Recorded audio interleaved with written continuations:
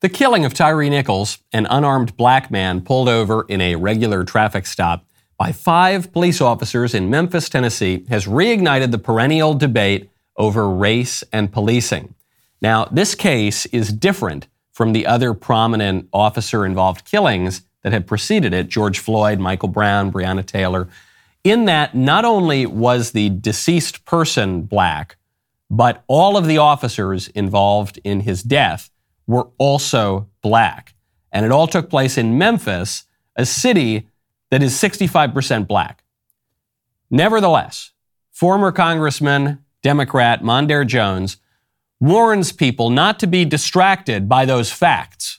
If you think, Jones wrote, the Memphis police officers had to be white in order to exhibit anti-blackness, you need to take that AP African American Studies course Ron DeSantis just banned. Yes, everyone involved was black, but they were still motivated by anti-blackness, which is just another woke buzz term meaning white supremacy, as viral libs have rushed to point out on social media.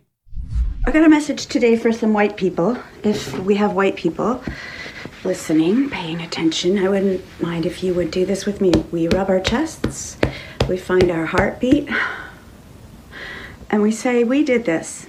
We did this. White supremacy did this. I'm talking about Tyre Nichols. The police didn't do this. The Memphis Police Department didn't do this. White supremacy did this. The cops have been arrested. They're presumed innocent until proven guilty, even though the video evidence that we have is pretty damning. But by the standard of the left, viral nobodies and prominent politicians alike, even if the cops are convicted, it wasn't really the cops' fault. According to many on the left, the responsibility for Tyre Nichols' killing, and really for all the evils in the world, lies with white people and their alleged system of white supremacy, even when the white people are nowhere in sight. I'm Michael Knowles. This is The Michael Knowles Show.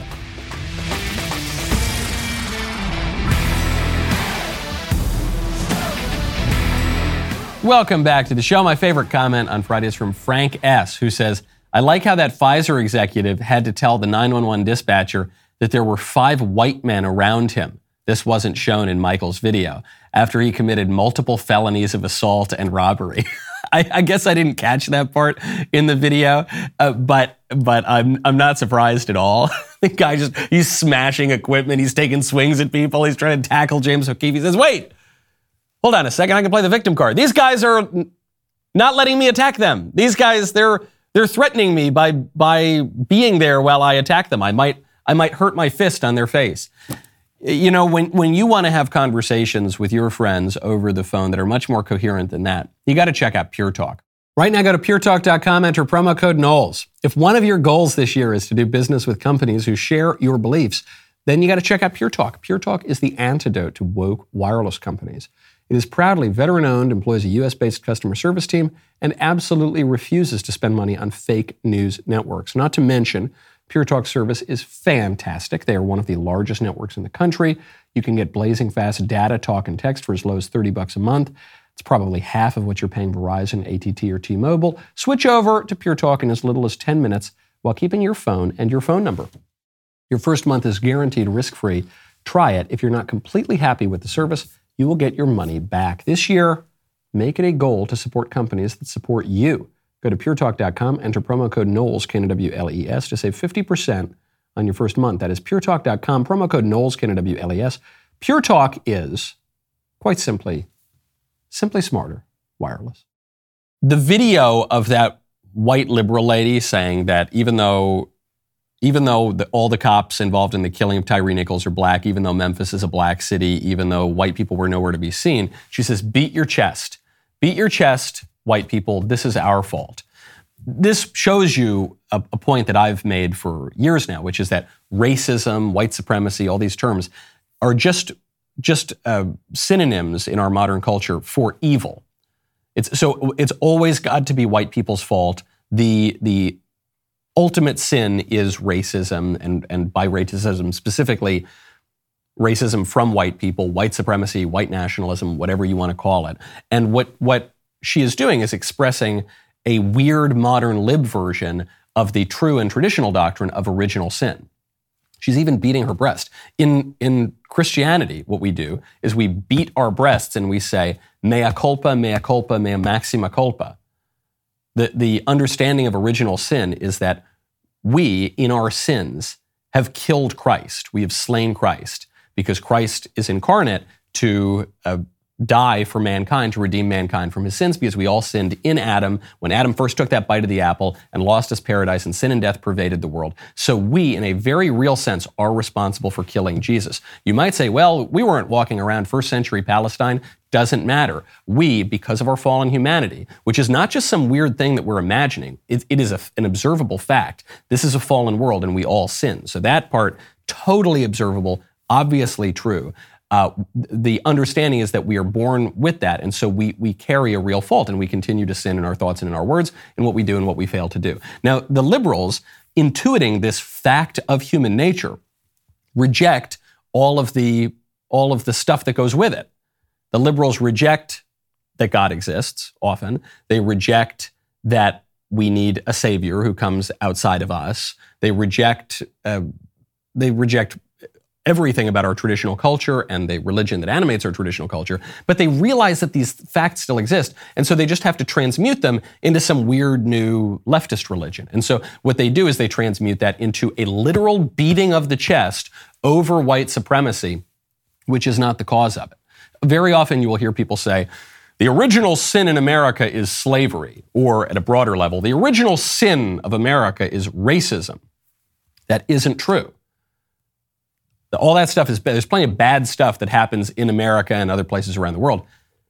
But the original sin of America is original sin. And when you try to translate that into some weird modern religion where you get rid of God and you get rid of all the stuff that undergirds it, you end up sounding like wackos, like that liberal lady on TikTok and like Mondaire Jones. White supremacy did not cause this killing. We don't really know the crucial fact here, which is what happened before the video came on. There's video footage now, body cam footage, dash cam footage has been released.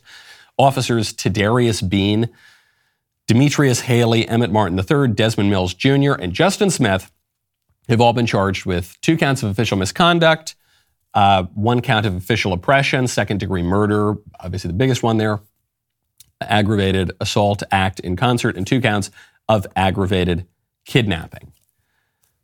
The video footage looks very, very bad. There is one question that remains, which is, why did they pull this guy over? They say that they pulled him over for reckless driving. The head of police in Memphis says that we don't have evidence of that yet, so we don't know. Really, the cameras kind of click on as this is happening. So you don't really see the earliest parts of this encounter. Then Tyre Nichols resists arrest and runs away, and then they get him, and they basically just beat this guy to death. He doesn't die on the scene. They don't get him medical attention. He dies later at the hospital. It's really damning stuff. It's hard to imagine these guys are going to get off the hook for it. But in this country, people are innocent until proven guilty, so we'll see if anything comes out on trial as to why they pulled him over in the first place, why this escalated so quickly. One theory that is going around right now, a very politically incorrect theory, is that these cops were hired with lowered standards. So this is a theory. Law enforcement official Karen Parmar says, according to a source within the Memphis PD, the 5 officers charged were not hired through the usual PD hiring process. City leaders felt the existing process was too strict and kept certain people from getting jobs at the department. City leaders began their own hiring process and then pushed new hires into the agency, bypassing the testing procedures in place at the department. We know that this sort of thing happens. There's a big lawsuit about this in New Haven some years ago because first responder exams, allegedly there weren't enough people of certain demographics, there wasn't enough diversity in the department, and so they lowered the standards. It happens. Whether it happened here, it remains to be seen, but it is being reported by multiple outlets. And this is one of the weaknesses with democracy. This is one of the weaknesses that the Founding Fathers wrote about, framers wrote about, that political thinkers have recognized throughout history, which is that if a regime becomes too democratic, you have a leveling. And so it's not that everybody is raised up to the highest levels of excellence, but rather that everybody becomes sort of handicapped, like Kurt Vonnegut writes about in Harrison Bergeron, or like we see today, just a lowering of standards. Okay, not enough people that we want to get into certain schools are getting into certain schools, so we're just going to get rid of the SAT. We're going to get rid of the ACT. We're going to lower the entry exams to become a cop or to become a firefighter. Not enough women are in the military. We want more women in the military. Let's lower the physical requirements to get into the military. And so it becomes a lowering to the lowest common denominator. And you see this in the writing of our founding fathers. That's why they did not give us a democracy. That's why they write so disparagingly about democracy. It's why they didn't even give us quite a republic or just a representative democracy, in that the American form of government really includes aspects of all three types of government. There are three types of government: monarchy, aristocracy, and democracy. And according to the ancient writer Polybius, those are the three good versions of that government. It's not that only one of those is good, the other two are terrible. All three can be good, but they have a corrupted version too. The corruption of monarchy is tyranny, the corruption of aristocracy is oligarchy, the corruption of democracy is mob rule.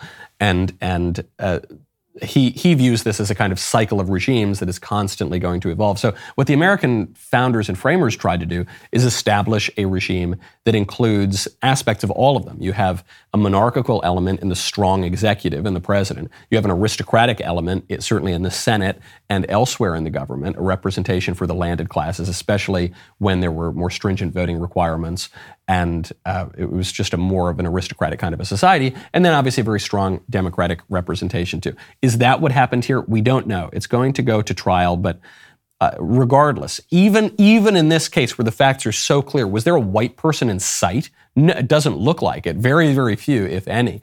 Nevertheless, you are going to see the popular press just absurdly try to blame this on the usual old culprit, white supremacy. The reason they're going to do that is because that phrase is simply a byword for evil and the fallen nature of man in modern America. Now, this is not to let the cops off the hook here. Conservatives are generally strong defenders of cops. I'm a strong defender of cops. I'm especially a strong defender of cops in Memphis. I don't know how many of you have ever been to Memphis. Memphis is a very dangerous place. Memphis is one of two places in this country that I have ever been jumped or very nearly jumped. The other was on the Jersey Shore, where I used to vacation a lot as a kid. The other one was in Memphis. I was in Memphis for one night back in, I want to say that was probably 10 years ago, more than that probably at this point.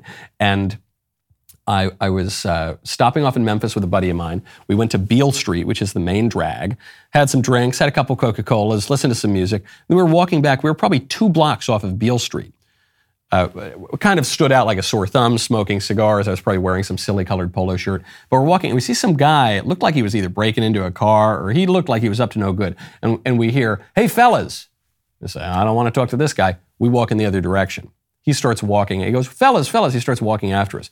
We start walking faster. He starts walking faster. We run. He starts running after us. Finally, and we had cigars, so we didn't want to just go inside, but we see a hotel. So we get in front of the hotel. There's obviously a huge camera right there. We're right in front of the opening and closing doors. And this guy stops running right outside the frame of the camera. He can see the camera too. He's a little bit further out. He goes, "Hey guys, you want to come over here?" I said, "No." He goes, "Oh. Can you give me some money?" I said, "No." He goes, "Oh." He goes, "Can you pray for me?" We said, "Yes. Yes, we can pray for you. Absolutely." And I kid you not, he goes, "Can you pray for me over here?"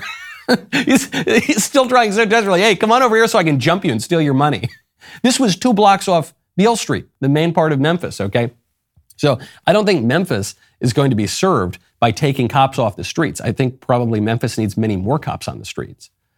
But you still need training, you still need high standards, and you still need justice served. I mean, you can't allow just roving gangs of untrained cops to go around terrorizing people. We'll see what happens. I'm probably the only commentator in all of America who thinks that we should wait to see what comes out at trial before totally forming our opinions. But facts certainly don't look good. And then the cops really don't look good in San Francisco. So you remember the Paul Pelosi break-in?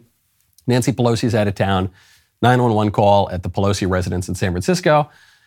Cops come. Paul Pelosi's, according to the reports, in his boxers. And then there's this guy who, I guess, broke in, but Paul Pelosi doesn't seem concerned. And then according to reports, Paul Pelosi said that he knew the guy, referred to him as a friend, that Paul Pelosi didn't rush to the cops when they got there. And then finally the guy attacked Paul Pelosi with a hammer, but all sorts of theories based on the press reports. Well, now we got the video footage.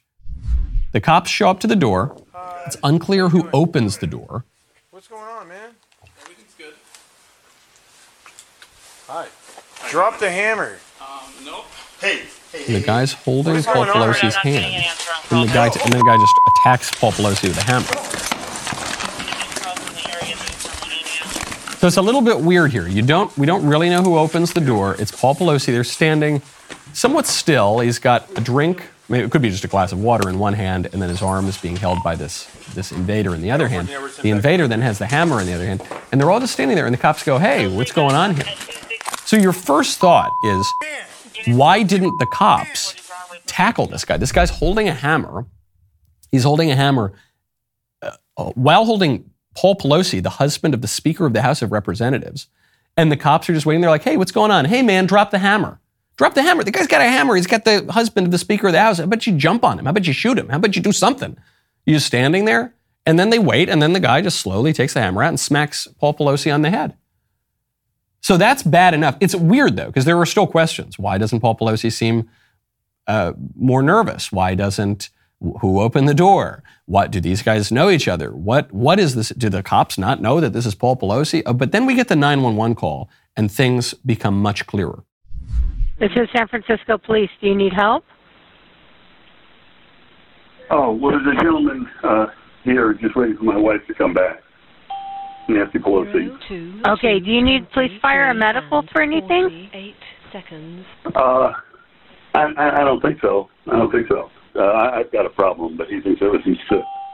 Okay. Call us back if you change your mind. 8 No. seconds. This gentleman just came into the house, and he wants to wait here for my wife to come home. 0, 2, And so, 4 and 48. anyway, he told me to put the phone down. Do you know who the person is? No, I don't know who he is. He has this. He's telling me not to do anything. Anyway, this gentleman says that he thinks everything ought to, he told me to put the phone down and just do what he said. My name's David. The name is David. Okay, and who is David? I don't know. What's that? I'm a friend of theirs. Yeah, he says he's a friend, but as I said, I've never. But you don't know who he is? No, ma'am. He's telling me I'm being very leading, so I got to stop talking to you, okay? 25 and Okay. You sure I can stay on the phone with you just to make sure everything's okay? No, he wants me to get that off the phone. 0, 2, 20, Okay. 6 Okay. and 0, 8 Thank you. seconds. Okay, bye. So that's just a brief snippet of it. The call goes on, and the longer the call goes on, the angrier one becomes at the incompetence of this dispatcher. He goes, "Hey, I'm here. There's a guy in my house. I don't know him. He says he's going to wait for my wife, Nancy Pelosi." She goes, "Oh, yeah, okay. Do you need emergency services or no?" Okay. And later on, she goes, "Okay, well, call back if you need anything." He's going, "No, I don't. What do you... No, why are..." And you realize that Paul Pelosi is telegraphing as clearly as he possibly can that they need to send someone immediately. And this incompetent dispatcher is ready to hang up the phone. He says, no, don't hang. What are you? And you can hear the guy. The guy comes in. He says, "Hey, I'm a friend." "Oh, I don't know him, but he says that he's a friend of ours." And she almost hangs up. So this dispels the conspiracy theories. The conspiracy theories were Paul Pelosi knew the guy. One conspiracy theory was that they were gay lovers. There were all sorts of theories floating around the internet. And the reason that theories were floating around the internet is not because right-wingers are insane. The reason the theories were floating around the internet is because that was the information that was reported. The information that was reported was that that Paul Pelosi referred to this guy as a friend, that the police on another one of the dispatcher transcripts says that this guy was a friend of Pelosi, that Pelosi was cool and calm and collected, didn't rush to the police, had a drink in his hand, had his pants off. All of the leaks before this information came out suggested that these guys had some kind of a relationship. So then the question is, who released the information? Who was behind the leaks? And the answer is it was the cops. The cops are the only ones that had, and the political leadership of the cops. They're the only ones that had the tapes.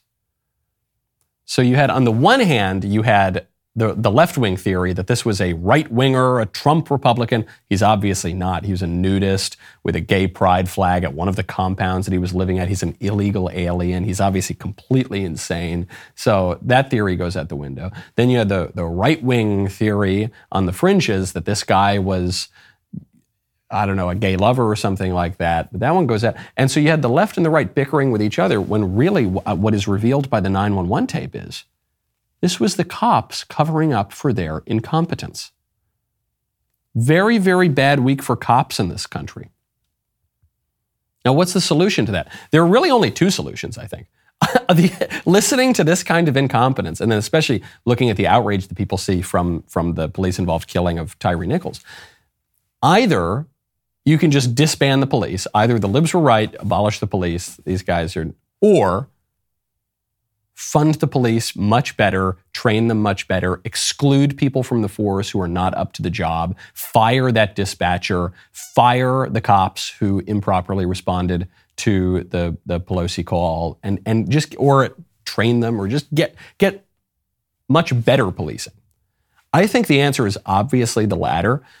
It can't be the former, because contrary to what the libs and the sort of anarcho-libertarian kind of right-wing libs would have you believe, the civil government exists to protect law and order. We need law and order. We need a civil authority to have a flourishing society, because we're not just free-floating atoms left to do what we want, and we'll all build up our own private armies. That's not real. That's never happened anywhere. That's a utopian fantasy. What we need is law and order. And so if that's the basis of a society, then we need good, strong police departments with good training and high standards and legal protections for the cops so they don't have their lives ruined by political correctness if they are involved in a justified police-involved killing, which very often what happens now is police are involved in a justified killing, a justified shooting, and then they go to prison, and then, or they get their lives ruined in some other way. They lose their careers, they lose their pensions.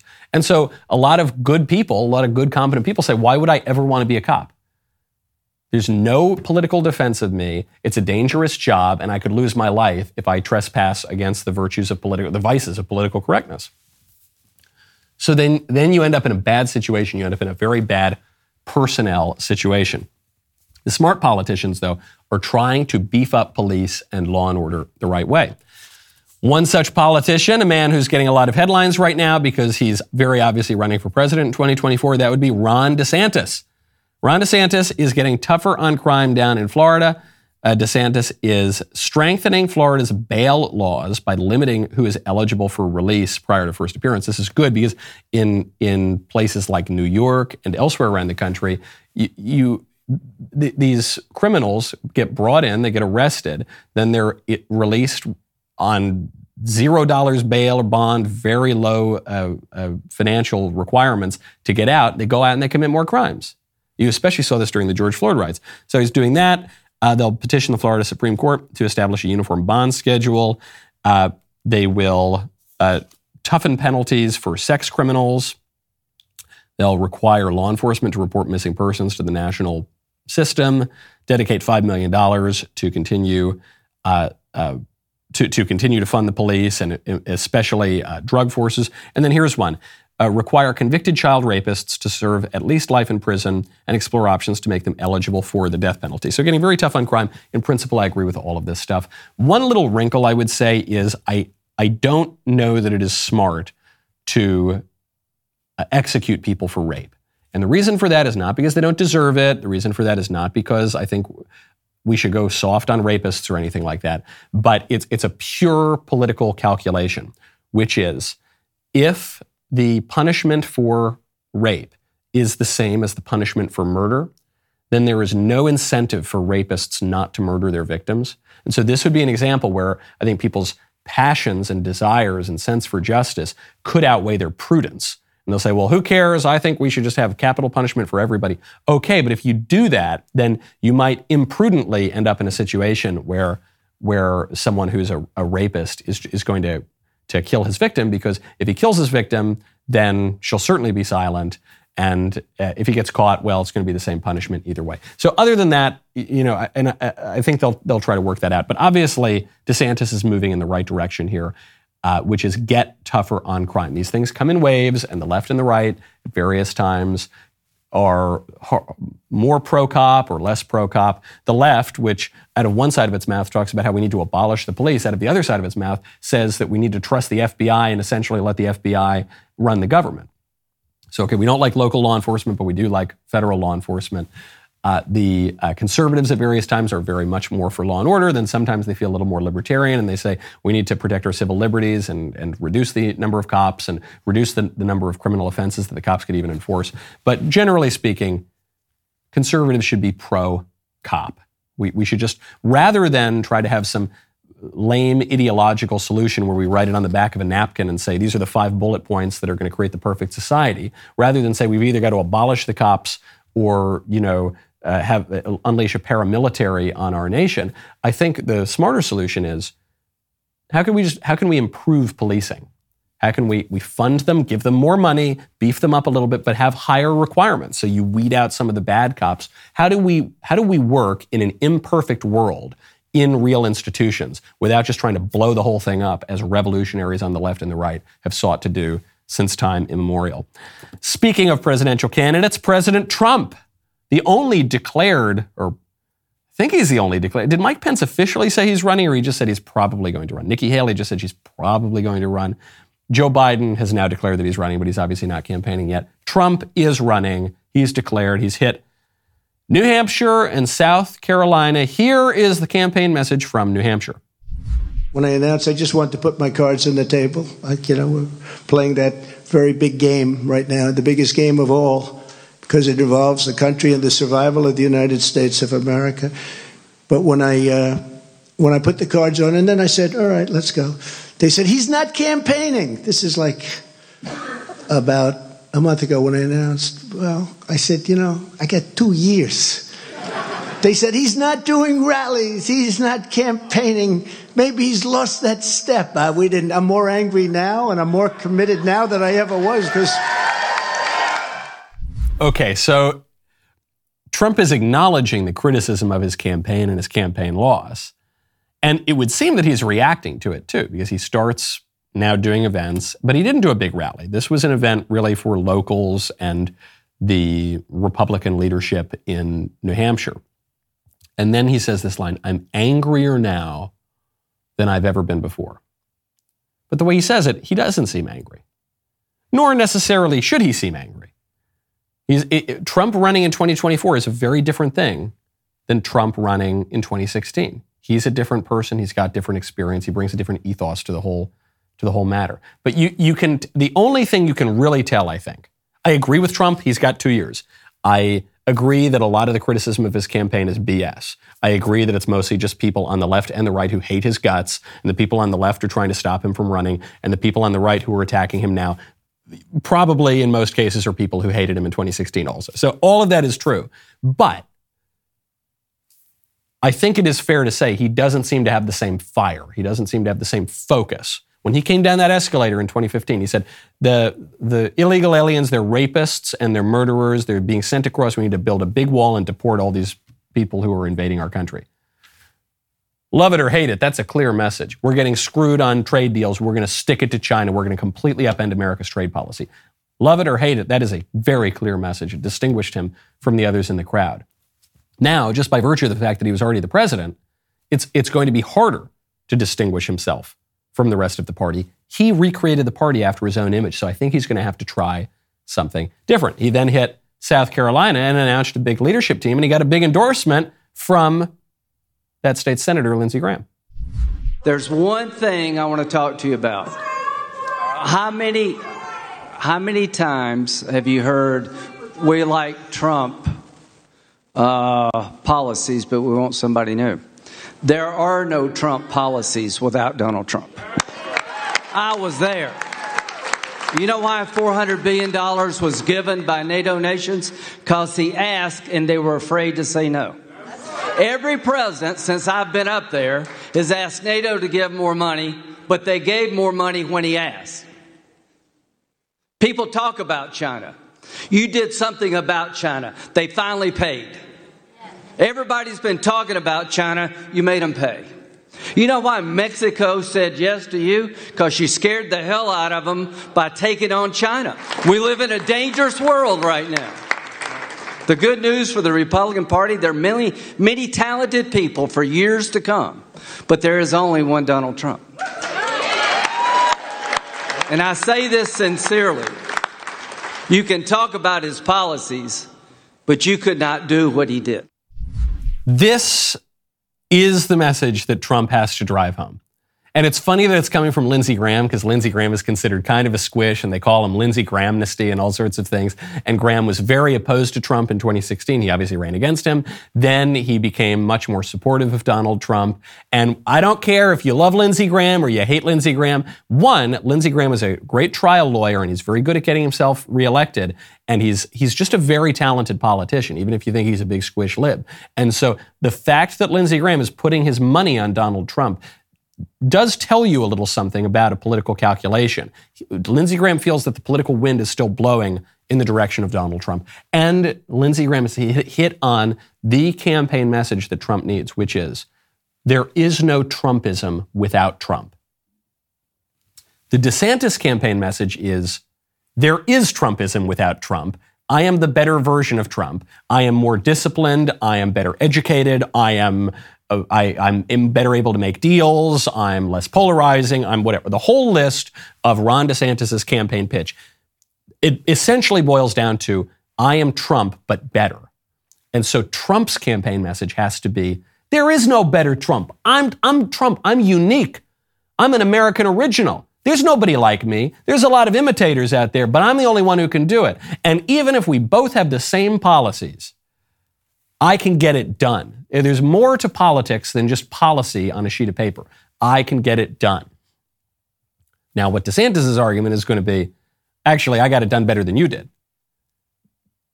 And then Trump's argument is going to be, you could never have done any of that without me. One, you wouldn't have gotten elected without me. But two, if I didn't give you political cover from the national level, you wouldn't have been able to do a good job as governor.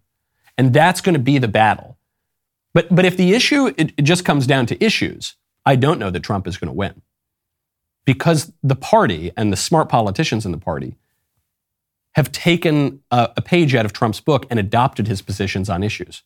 Positions that 7-8 years ago would not have been acceptable on immigration, on trade, on the involvement of the government in the daily lives of Americans. That would not have been on foreign policy, for that matter. So the only way that Trump can distinguish himself is by saying, I'm the one who can do it. I do it in a different way. The fact that I am polarizing, the fact that I am brash, the fact that I'm unpredictable, the fact that I'm not totally educated in this politician university kind of way, that is my plus. It's not a negative. That's my plus. And that's the message that Lindsey Graham has honed in on.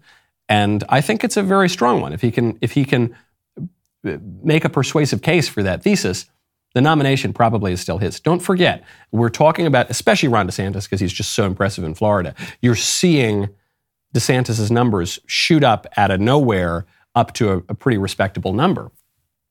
Now, what is he now? He's at 30% or something, even higher. But Trump is still way up.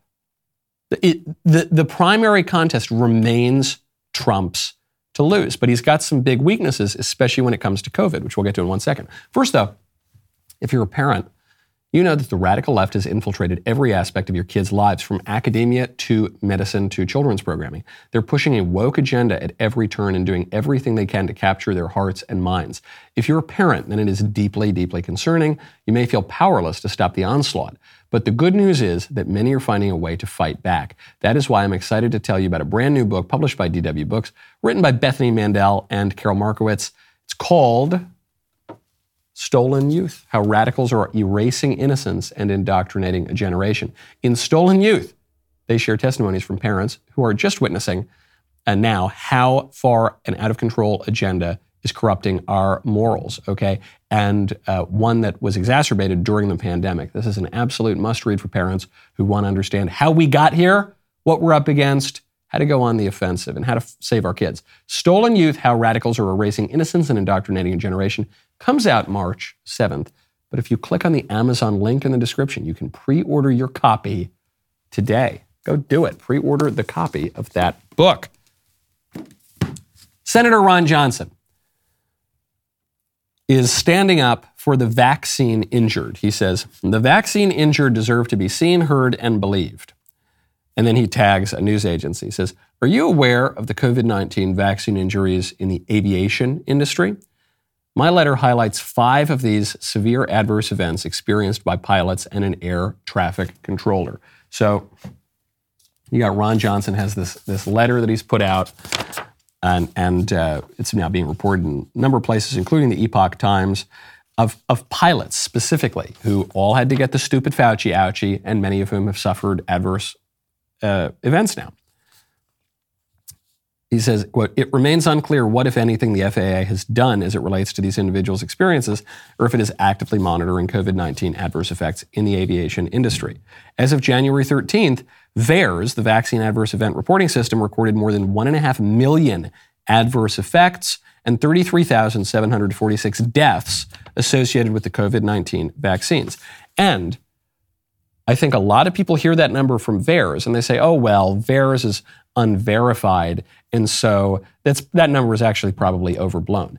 No, it's the opposite. Time and time again, we see evidence that VAERS actually drastically underreports vaccine injuries.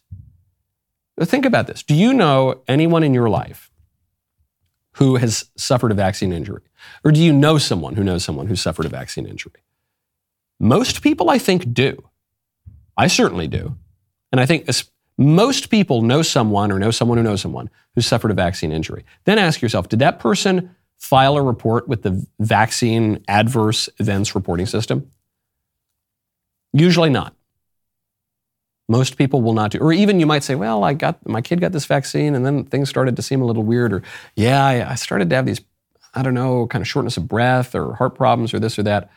But I'm not going to, I don't know, I don't want to seem like a crazy person. So VAERS underreports that. How many people actually died from this vaccine? VAERS says 33,746. I bet that number is much, much higher. In addition, a Department of Defense whistleblower provided Ron Johnson's office with data, quote, showing an increase in disease and injuries in pilots across the DoD in years 2020 to 2022 compared to years 2016 to 2019. Now, there will be debate.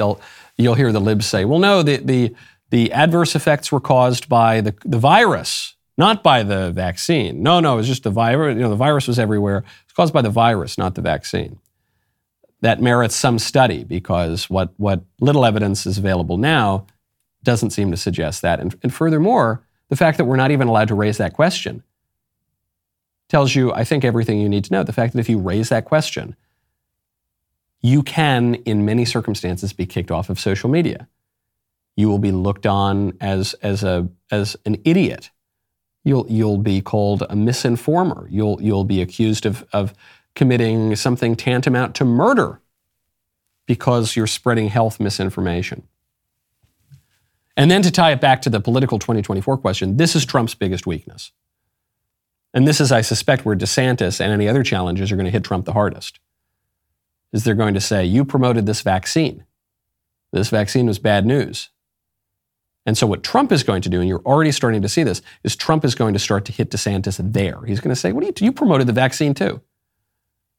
And you locked down too. Don't pretend that you didn't lock down. You locked down for months. And you're already seeing Trump start to make that attack. So even now, 2024, this will be 4 years after COVID-19. I strongly suspect that much of the Republican primary is going to come down to COVID. We are still processing the COVID lockdowns. And we think we've moved on because we don't wear the stupid hankies anymore over our face. And even the people who formerly were very afraid of COVID and who promoted the vaccines and who even most of those people, virtually all of those people on the right, have come back to reality and said, okay, actually, yeah, that was crazy. We shouldn't have given up our rights. We shouldn't have locked down. Shouldn't have worn the stupid hanky. Shouldn't have taken the Fauci ouchie. Okay, all right, fine. But just because the people on the right now broadly agree on what we should have done, it doesn't mean that we're past it. That was a national trauma. People died alone.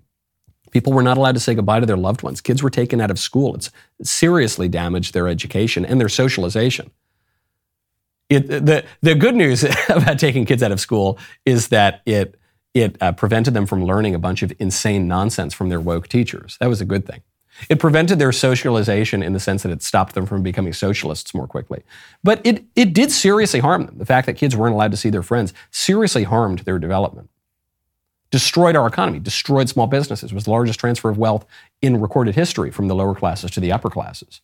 It was a major transfer of our political rights away from communities and away from American citizens toward unelected, unaccountable bureaucrats who hate our guts. We've still got to grapple with that.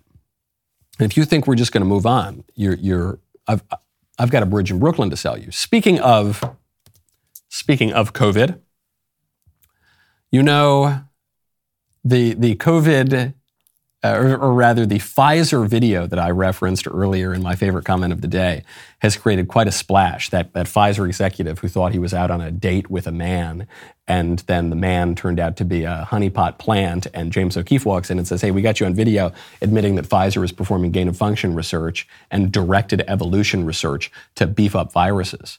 And then the kid just loses his mind. I say kid, he's a young man. He's, I think, 31. In fact, I know he's in his early 30s because a classmate of mine from college reminded me, I went to college with that guy, that Pfizer guy that was caught on tape by Project Veritas. He was 1 year below me in college, and his face is familiar. I didn't know him personally. Some of my friends knew him personally. And once I heard that, I said, oh, this all makes sense. This guy is behaving exactly as you would expect a modern liberal Yaley to behave. He's ruthlessly ambitious. He's a liar. His first excuse was, I'm a liar. I'm literally a liar. I was lying about that. He's engaged in fairly nefarious activities that he is justifying according to his own liberal mores, totally divorced from traditional morality. He's on a gay date Yale University is the gayest university in the Western Hemisphere, probably in the entire world. And he really melts down when he's told no. When a conservative, and he's probably met a handful of conservatives in his entire life, pushes back and says, hey, we're not going to let you do that. We're going to expose you for engaging in gain-of-function research, which is very, very dangerous, possibly illegal, and certainly immoral, and we're just not going to let you do it. And he just loses, starts throwing the iPad, starts running around, tries to play the race card, apparently, according to that commenter earlier. Just a complete meltdown. Pfizer's finally responded.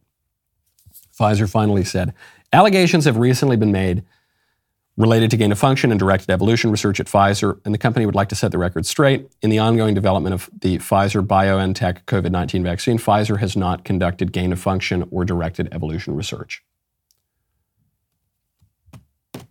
I don't really believe that. I'm going to parse that sentence, because maybe the sentence is true, but I don't think that the implication is true.